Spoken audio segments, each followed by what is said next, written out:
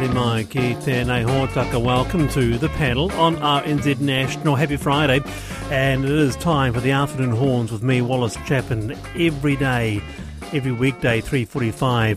An announcement today by the government: 900 businesses in the country will be required to report their gender pay gap.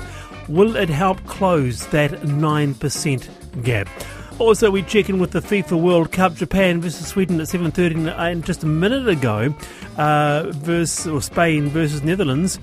Spain have won. Spain 2, Netherlands 1. Gosh, extraordinary.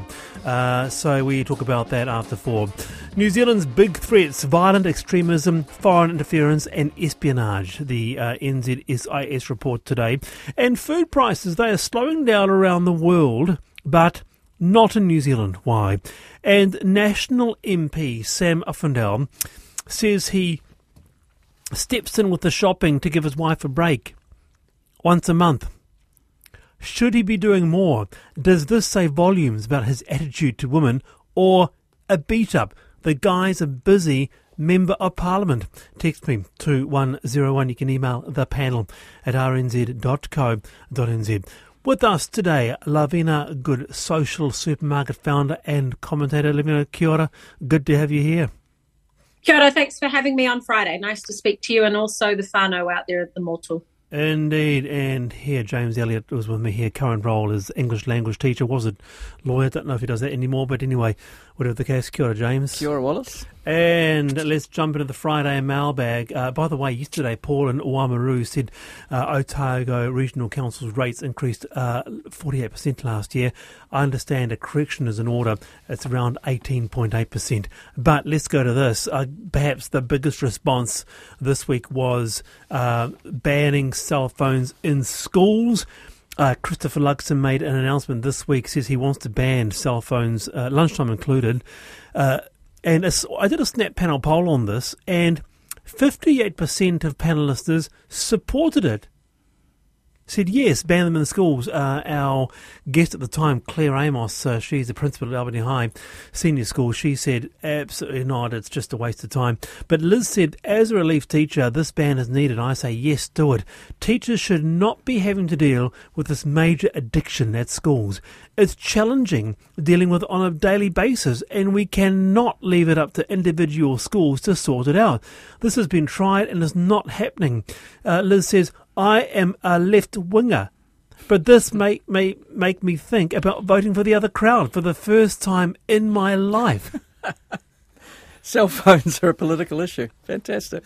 Around the panel on this, Lavina, what do you think? I'll be honest, I don't like the fact that my kids go to school and they can have their cell phones on them, because they are so tempting just to play with rather than maybe listen to a school teacher. But I don't think that they should be banned during recess or lunchtime.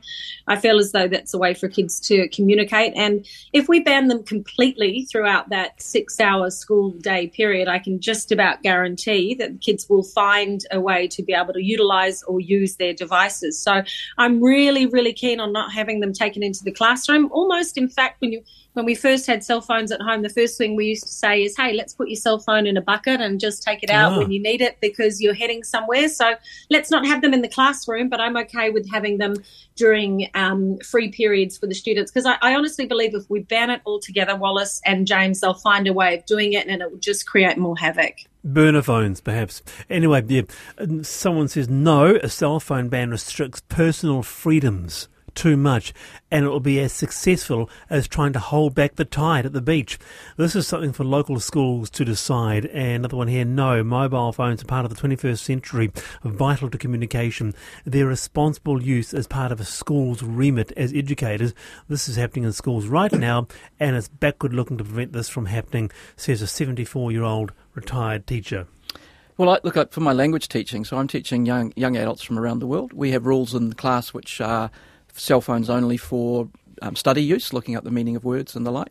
But I did a quick survey on students during the week, looking at the screen time app for their phones and finding out how much time they're spending on their phones every day. It came out to be between 5 and 6 hours that the students were spending on their phones. So which quite a few of them were actually shocked by.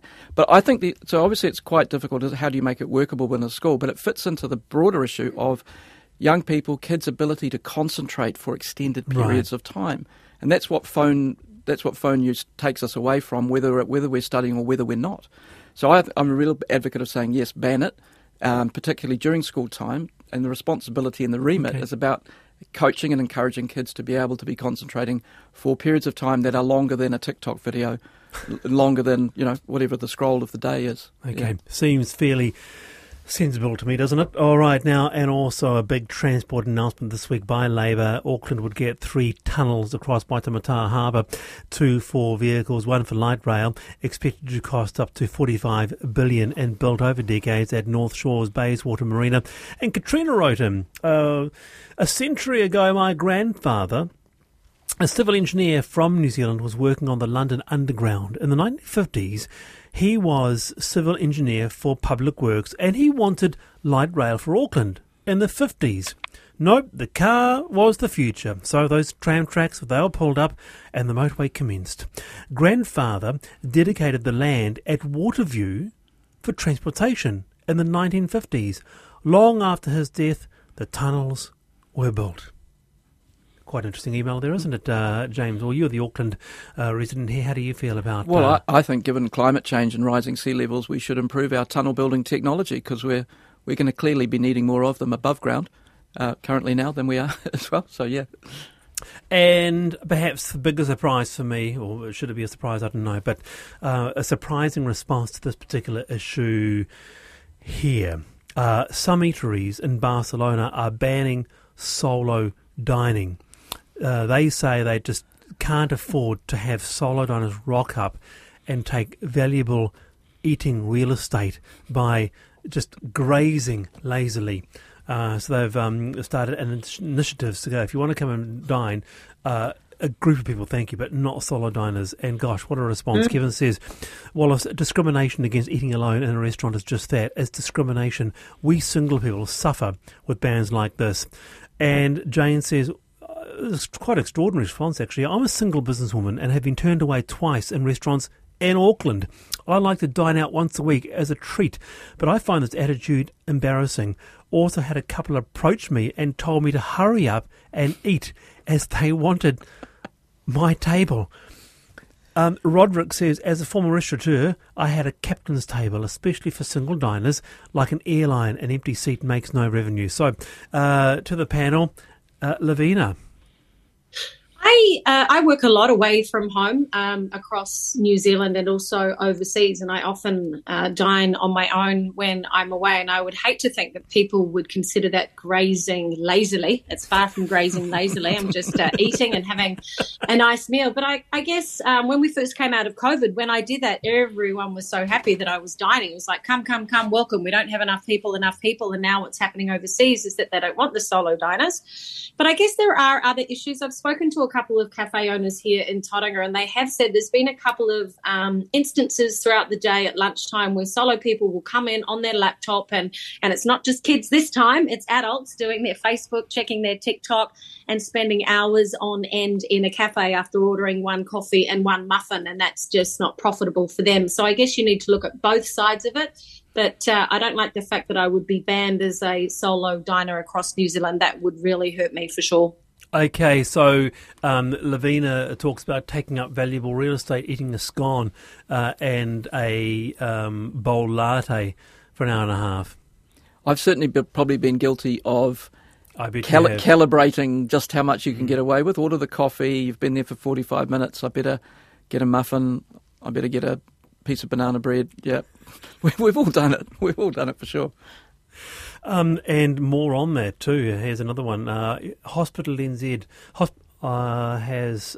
so that's something completely different that we weren't going to talk about. This is talking about the emergency department procedures. So if we get time, we'll get to more feedback. But why don't we go to I've Been Thinking. Lavina, take it away. It's probably something that's been brought up before, I'm sure, on the panel. But just recently, I've been thinking about vaping and how my 15-year-old son told me 4 out of his 5 friends or peers vape, and they have never smoked before. As a result of that, I've been thinking that there's a vape shop probably a kilometre from the public school that he attends. I've also been thinking how nice vapes can smell compared to tobacco, and thinking about the end of this generational shift, Wallace and James, where 10 years ago I thought my kids will never smoke. Like, they always put their seatbelts on in the car and they'll never touch a cigarette. And at the moment, I think that's about to change, and we spent decades trying to create that generational shift. I think it's too easy in New Zealand to get a vape. I know in Australia you'll have to get a script now from the doctors to be able to vape.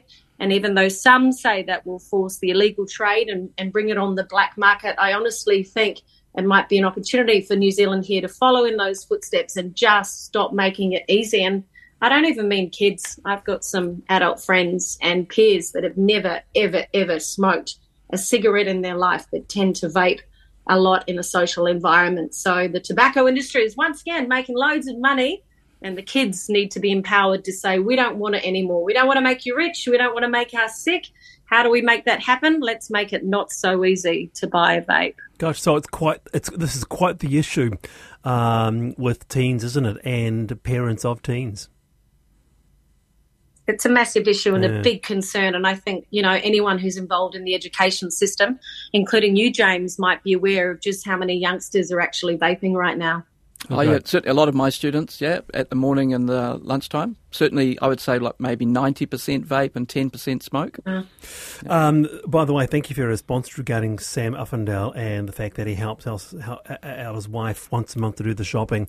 Looking forward to more of your responses on that, and we'll get to those. Many say he should do more. Others say this is just such a beat up. But I want to get to James's I've been thinking. Yes. Well, on the subject of banning, I've been thinking that we should ban the snooze button on alarms, particularly those that work in the morning. I think it's like a public health and safety initiative. The pernicious effect of the snooze button and how terrible you feel when you use it. You never feel better for having used it. You always feel worse waking up the second time. We all know you should just... I've weaned myself off. It's taken years. It's taken dedication. It's taken focus. But no, don't use the snooze button. Whatever your morning routine is, however you choose to wake up, it should not include a snooze button. It's interesting to say that, because I have just decided to forego the snooze button because it's delaying the inevitable, isn't it? Yeah, delaying the inevitable. Yeah, but if you feel worse, you just feel worse for having used it. Lavina? Yeah, that's because you go into a deep sleep, and once you fall asleep, you're meant to be asleep for 75 to 90 minutes. So you hit the snooze button, you go off to sleep for 7 minutes, and then you're woken again by this alarm, and the brain's like, what? What happened to that hour and a half? And then you feel groggy for the rest of the day. Don't go snooze. Put your alarm at the other side of the room. Start your day with an expletive. Skip the snooze. Skip it altogether. Well, I'd like to hear from our listeners, how do you wake them, and does that include the snooze button? So you're saying this could well be an election policy issue in terms of public health. Absolutely. Jump on it. It's there for somebody to jump on, I'm for sure. Who could do it? New Zealand First, top? It sounds like a New Zealand First kind of thing, do you think? But Winston's keen on snooze. He's an advocate for the afternoon snooze. I wouldn't have a clue. He has been for a long time, yeah. But look, it's something that I have actually started doing because being a 25-year snoozer, I decided enough's enough. Good on you. Yeah. Come to the non-snooze side. I've done it. I've done it. Thank you. 2101 is a time to actually ban the snooze button, actually make an accord where manufacturers can't build in a snooze button. It's Friday afternoon, and thank you for your response. You can text me 2101, and the panel is on iHeart, it's on Apple, and it's on Spotify. If you can't catch us live, back shortly.